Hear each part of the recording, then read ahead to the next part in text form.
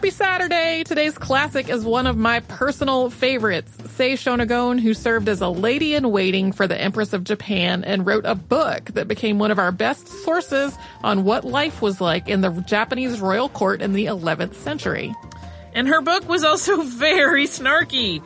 So we have some fun with how judgmental and backhanded some of her observations are, and also just how much she disliked babies.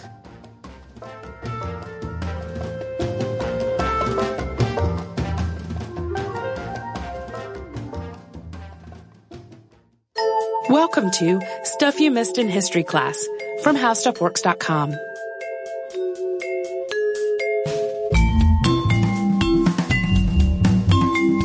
Hello and welcome to the podcast. I'm Tracy V. Wilson. And I'm Holly Fry. And today we're going to talk about the Middle Ages, but maybe not as you expect. Yeah, I think most people think of the Middle Ages and they get a very kind of European view. Yes. Because their mind conjures those images. Well, especially since I've been looking at sort of the numbers of where our listeners are. Overwhelmingly United States. And then if you add in like the UK, Australia, and Canada, that's like 96% of listeners. Uh-huh. And I would imagine that giant chunk of listeners has probably mostly heard about the Middle Ages in the context of Europe. Yeah. Which did give us some pretty cool things, like the Book of Kells and the Bayeux Tapestry, both of which have episodes in the archive. Also, Courtly Love, Beowulf, Canterbury Tales, Song of Roland, lots of interesting and cool literature and art and architecture. But really, other than that, the Middle Ages have this reputation for being this depressed, war-torn, disease-ridden, generally filthy part of history that borrowed most of its advancements from other cultures. And then on top of that, there were the Crusades and the Black Death. So while interesting things happened, very few people, if they could time travel, would be like, Middle Ages are where it's at for me. Totally going there. But, so number one, that perception is not really true of the entirety of the Middle Ages. And number two, that really was the situation in Europe. The same period of time was really different for other parts of the world. And today we're going to talk about the Heian period in Japan, which spanned from 794 to 1185. So kind of a chunk right in the middle of the Middle Ages. The Heian period started when Japan moved its capital from Nara, which is the nation's first permanent capital, to Heian-kyo, which later became Kyoto. During this period, China had a really heavy influence on Japanese culture, and we have a really good idea of what that culture was like, especially within the context of the imperial court, thanks to a woman known as Sei Shonagon. And she served as a lady-in-waiting to the empress's court and kept a book of observations and lists and other assorted snippets that were about her time there. That's what we're going to talk about today. So people who keep asking for more royalty, Here you go. We have some more royalty, but maybe not the royalty that you were expecting. Well, but we've also gotten requests for non-European royalty. So Indeed. We're covering it. Yes. So just for background, Sei Shonagon was born around 966. And that isn't actually her name. Shonagon is a rank, which means minor counselor. And Sei is a reference to her father's name. So what her actual name that her family called her at birth is completely unclear in the historical record. Yeah, we do know who her father was. Her father was Kiyowara no Motosuke. He was a prominent and highly respected poet and a minor public official. We're not totally sure who her mother was, though. One contemporaneous source suggests it was a woman named Hagaki, who was a poet and possibly also a prostitute. But in spite of having one or possibly two poet parents, Shonagon didn't really have a reputation for being a good poet herself, and she insisted herself that she was terrible at poetry. Another prominent writer at the time, Murasaki Shikibu, author of the Tale of Genji, which most people have heard of, seems not to have liked her, writing in her own diary that Shonagon was gifted but presumptuous, and was basically a frivolous woman who liked to put on airs. As a side note, Murasaki Shikibu also served in the court of Empress Shoshi, who was Empress Teishi's rival, and that's a whole story that we're going to get into, and you're going to get the backstory on that bit of drama coming up. Yes. Because there is a lot of dramatic conflict in this story. In 993, Shonagon went to serve in the court of Empress Teishi, who we just mentioned. She was also known as Empress Sadako. Some accounts say that Shonagon had been married and divorced before entering service, and that her only other two options at that point were either to join a Buddhist convent or to remarry. We don't really know if that's completely accurate, but regardless of the reason, she wound up serving in court for about 10 years, and she documented a lot of that time in her pillow book. And in Japanese, this book, pillow book, is known as Makura no Soshi, or Random Pillow Notes, and Shonagon started writing hers towards the end of her time at court. There's a story to how this actually happened. Paper was, at that time, really expensive. Shonagon wrote that the minister of the center, whose name was Korichika, who was also Teishi's brother, brought the empress a gift of paper and asked her what book she would like to have copied onto it.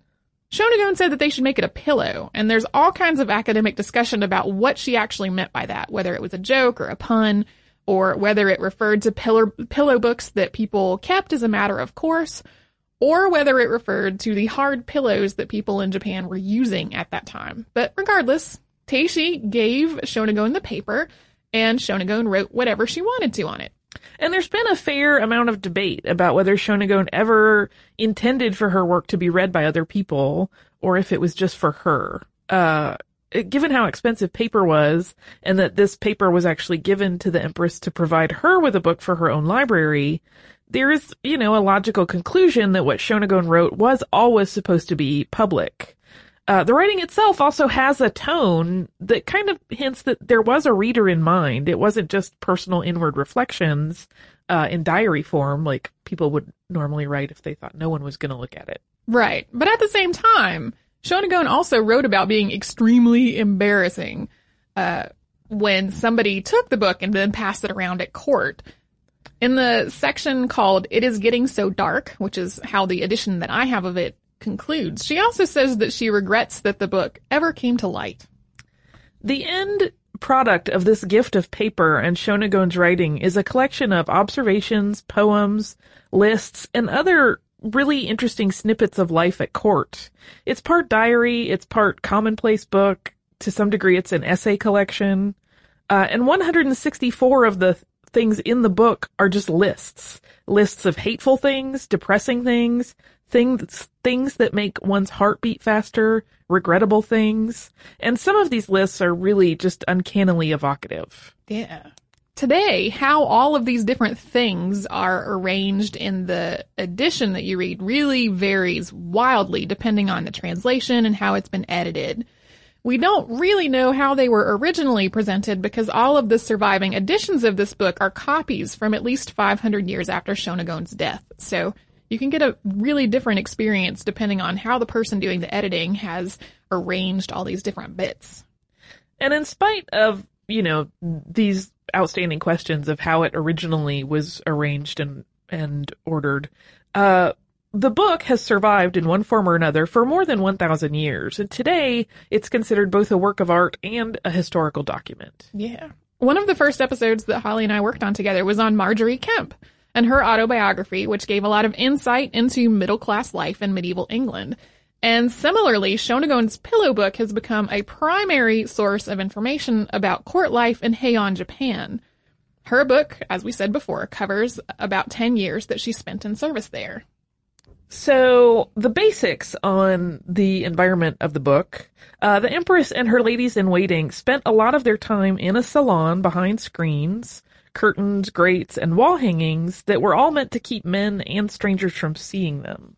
So they spent a lot of time within the confines of these portable curtains that kept them from view. And they wore layers of dresses and robes with skirts and pants underneath.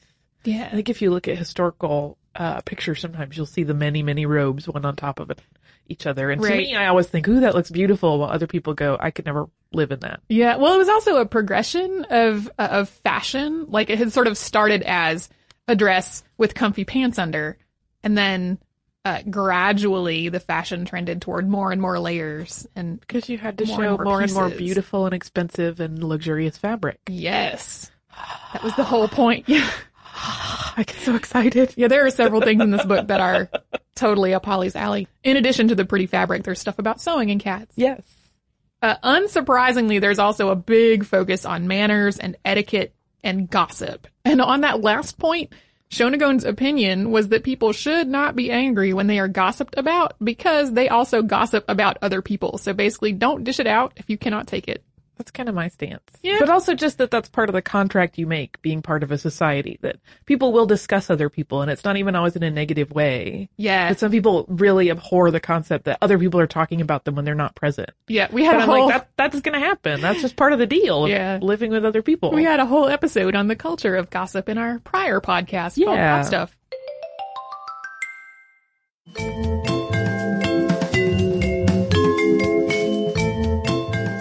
So many of the passages in this book detail the comings and goings of the emperor and empress and the other officials and whatnot from the court. There are also religious observances noted in it, the primary religious influences being Buddhism and Shinto. Days of abstinence are noted, and all kinds of just everyday happenings. One of the themes that comes across in the Pillow Book that's also common in writing about royal and aristocratic life in the West is that it can be deeply, painfully boring.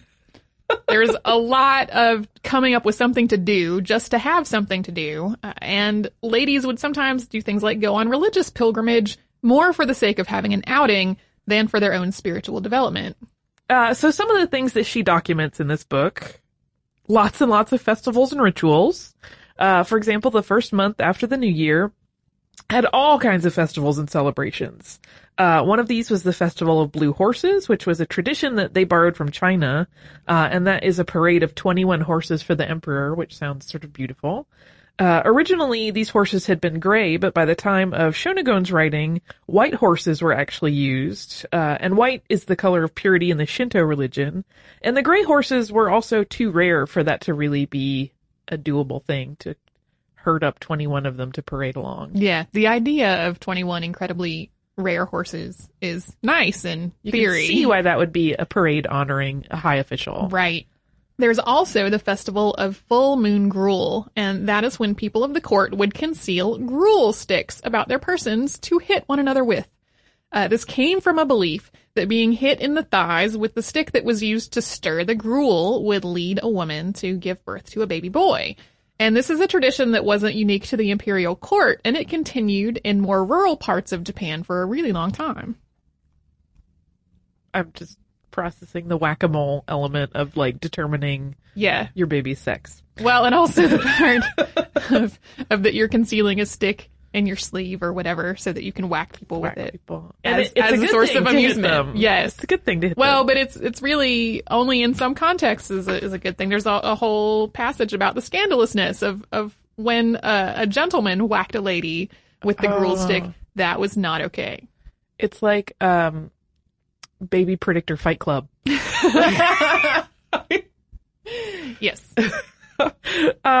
Also noted in this book are hookups. Speaking of where babies come from, there were many, many hookups. There is a passage which is entitled, "It is so stiflingly hot," and it starts out being about how hot it is, which prompts everyone to leave their blinds and sliding doors open, and then it quickly shifts to talking about a number of lovers sneaking away in the morning in full view of everybody, thanks to the heat causing all of those doors to be open. Yeah. That's not the only place that comes up in the book. From her list of depressing things, one of the items is, it is quite late at night, and a woman has been expecting a visitor. Hearing finally a stealthy tapping, she sends her maid to open the gate and lies waiting excitedly. But the name announced by the maid is that of someone with whom she has absolutely no connection. Of all the depressing things, this is by far the worst. And from her list of hateful things, an admirer has come on a clandestine visit, but a dog catches sight of him and starts barking. One feels like killing the beast. Really, a lot of the hateful things are about male visitors making noise or otherwise drawing attention to themselves or acting in a way that was coarse or unseemly. None of this is really surprising, considering that a lot of the interior walls in the palaces were basically paper partitions and bamboo screens. So while all of these hookups were happening and everyone knew that they were happening, they were also meant to be happening discreetly, making the need for silence and discretion very important. So if you were a guy and you rattled the screen on your way out, people would be angry You're with an oaf. Yes. Yeah. Overall, the lists of depressing and hateful things are quite long, but big chunks of them are kind of mundane and a little bit petulant. And they sum out to, Tracy describes it as, they are out of salted caramel at Starbucks and today is the worst day ever. Like, they're really just complaints about pretty mundane happenings. Yeah. One of the hateful things is one is just about to be told some interesting piece of news when a baby starts crying.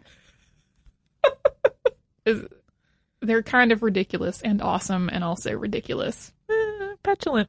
But there are also other much less awful things in them. One of the depressing things is a lying in room when the baby has died.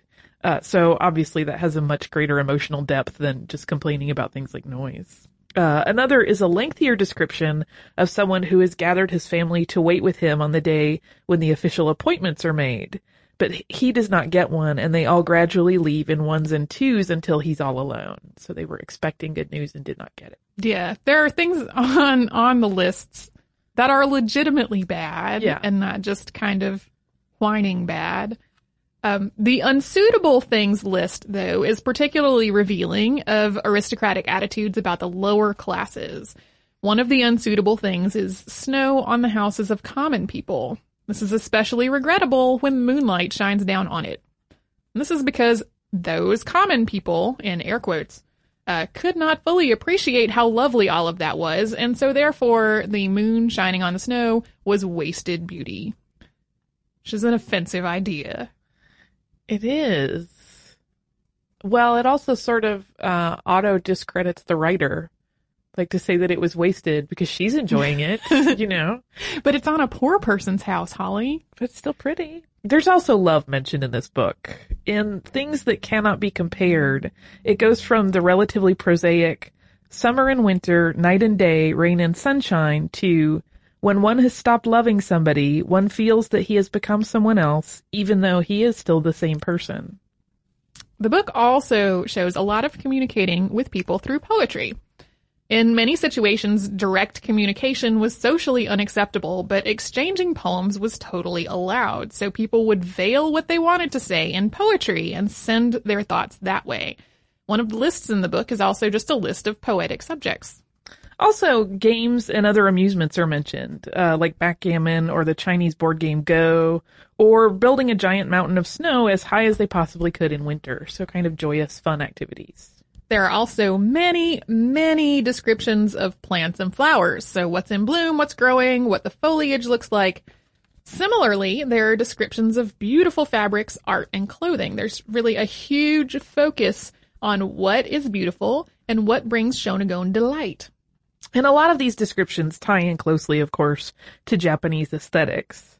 There's aware, which is a sort of pathos or emotional response that comes from fading beauty, like scattering cherry blossoms or the fading noise of a bell, things of that nature. And there's also okashi, which relates to a more fleeting delight or pleasure.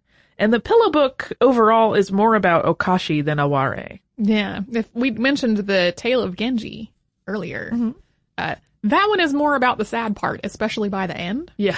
And so as the comparison goes, this is sort of the happy elements of court life, mostly, as opposed to the tragically sad, despairing ones that are more present in the Tale of Genji. Maybe the most, say, Shonagoniest passage in this whole thing comes at the end of a passage about how much she loves the Hototo Jisu, which is a type of bird. She says, "And I do not love the Hototo Jisu alone. Anything that cries out at night delights me. Except babies."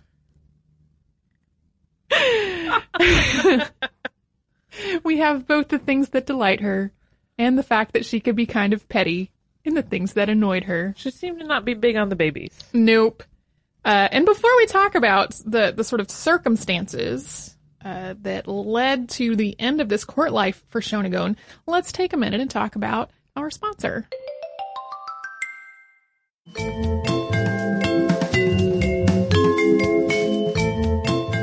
Now back to the story of Sei Shonagon. So, sadly, the story of Sei Shonagon in her Pillow Book does not have a very happy ending. we talked about how Sei Shonagon was in service to the Empress Teishi. And the Empress had become consort to Emperor Ichijo when she was 14 and he was 10. And during this period, the Fujiwara clan was heavily influential in Japanese politics. Women from the Fujiwara clan would marry the emperor, and then their fathers would rule as regents and chancellors. The emperor was still the emperor, but the Fujiwaras were really running the show. Yeah, Teishi's father, Fujiwara no Michitaka, died during an epidemic in 995, and with his death, Teishi's only real protection was her brother, Korichika, but her father's brother, Michinaga, wanted his own children in power and not his brother's children. And Michinaga used his political wiles to ease the reins away from Korichika. Then, Korichika wound up being exiled from the capital after an escalating misunderstanding with an ex-emperor who Korichika had thought was making moves on his lady. So it was a big, romantic misunderstanding. And this left Teishi with no real backing at court, and it opened the door for Michinaga to position his own daughter, Fujiwara no Akiko, also known as Shoshi, as a new favorite to Emperor Ichijo. So, with the Fujiwara clan lined up against him, even the emperor could not really do much to help Teishi, especially since the Empress Dowager, his own mother, also joined in, encouraging him to favor Shoshi instead. And even though it was unheard of for one emperor to have two empresses, Michinaga successfully argued that Teishi and Shoshi could have two different titles and two different roles in court, and that Emperor Ichijo was totally justified in having them both. So Shoshi came to the imperial palace in 999 and was named second empress in the year 1000. Sei Shonagon's own loyalty during this time was called into question because she had been fond of Michinaga before this whole business started. In that year, Teishi moved to another palace because she was pregnant. And this was tradition, and Teishi had spent large parts of her two other pregnancies elsewhere. But this time, this all transpired while she was clearly being pushed aside at court. And on top of that, the other palace where she would normally have gone during a pregnancy had burned down, and instead she had to stay in the home of a senior steward, which obviously paled in comparison to a second palace that she could visit. Her ladies-in-waiting started to leave her service, and she ended up dying in childbirth, and she was only 24 at the time. Most of Shonagon's actual writing of the Pillow Book happened during this period of instability, although it's hard to see that in the text, even if you already know that part of the story and are looking for it. So while a lot of the Pillow Book gives us a window into the life of imperial court during Teishi's glory days, it's not so much an actual reflection of the real political situation that was going on while Shonagon was physically writing it. And Sei Shonagon died around 1025. Basically, nothing is known about the time between when she left the court and when she died, although the lore is that she was lonely and miserable because she had been so catty and kind of petulant at court. In the rest of Japan, the Fujiwara clan's influence started to wane in the middle 1100s. Then, in 1185, one of the most powerful warrior clans, called the Genji, defeated another powerful clan and also their main rivals, the Heike. The Genji then established the first shogun government, and the shogun military rule over Japan lasted until 1867. And today, to sort of liken it to modern life, sometimes people like to say that Shonagon is really the first blogger. And they also sometimes like to say that the Pillow Book is the first Tumblr, which makes a bit of sense. Yeah, considering how much trying to identify ancient concepts with modern happenings. Considering how much of it is sort of random stuff put together and in no real order as she saw it together. And kind of an amusing side note, the day that I started doing the research for this podcast, and I typed Sei Shonagon into my search bar. You know how like a Wikipedia result will come up to the right of your search results? It was, blah, blah, Sei Shonagon, blah, blah, wrote the Pillow Book, and then it said, she was also kind of a bee. Except it didn't say bee. That has since been edited out of the Wikipedia article, so it doesn't say that anymore. So this was probably because she was opinionated and she teased people who got their etiquette and ceremony wrong. She was really pretty scornful of the lower classes. And, you know, her book is full of these lists of hateful and depressing and annoying things that a lot of people on Twitter would probably hashtag first world problems. Yeah, definitely speaking from a position of privilege. Yeah. And being annoyed by things that are really not real issues. I had forgotten how really a lot of the things that are in her list delight me. Like, it had been 15 or so years since I read the whole book, and when I reread it, I had forgotten how many of the lists of things are extremely funny to me.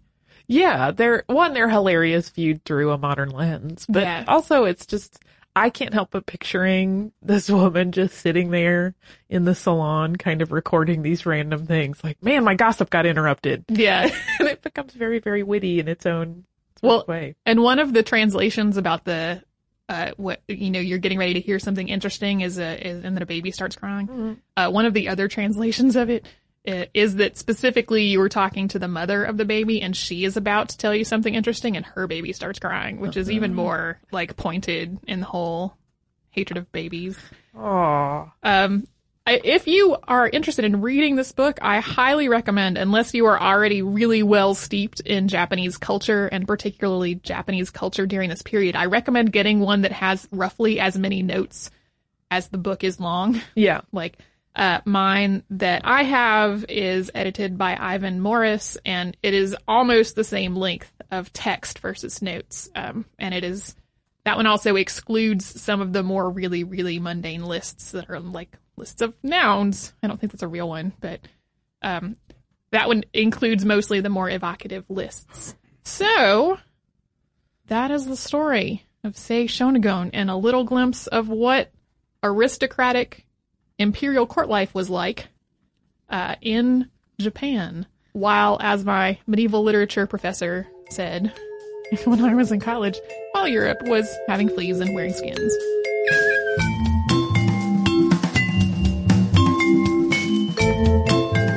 Thank you so much for joining us for this Saturday Classic.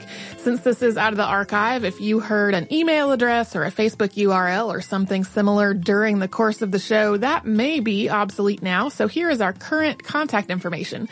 We are at historypodcast@howstuffworks.com, and then we're at Missed in History all over social media. That is our name on Facebook, Twitter, Tumblr, Pinterest, and Instagram.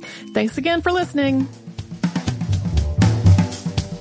For more on this and thousands of other topics, visit howstuffworks.com.